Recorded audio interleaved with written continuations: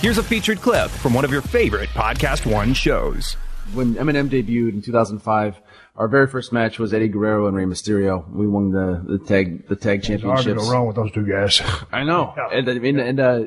And I've had the chance to work with Rey, like, maybe not 100 times, but a lot when I was with WWE. And we had feuds with the Mexicools, with Super Crazy and Psychosis and Movie. So I had some experience. It wasn't like I was just like venturing off into uncharted territory.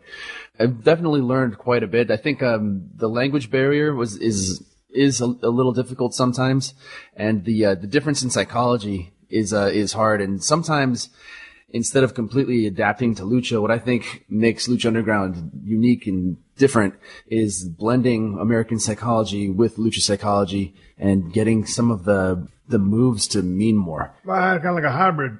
That's what I think it should be. I always push it that way.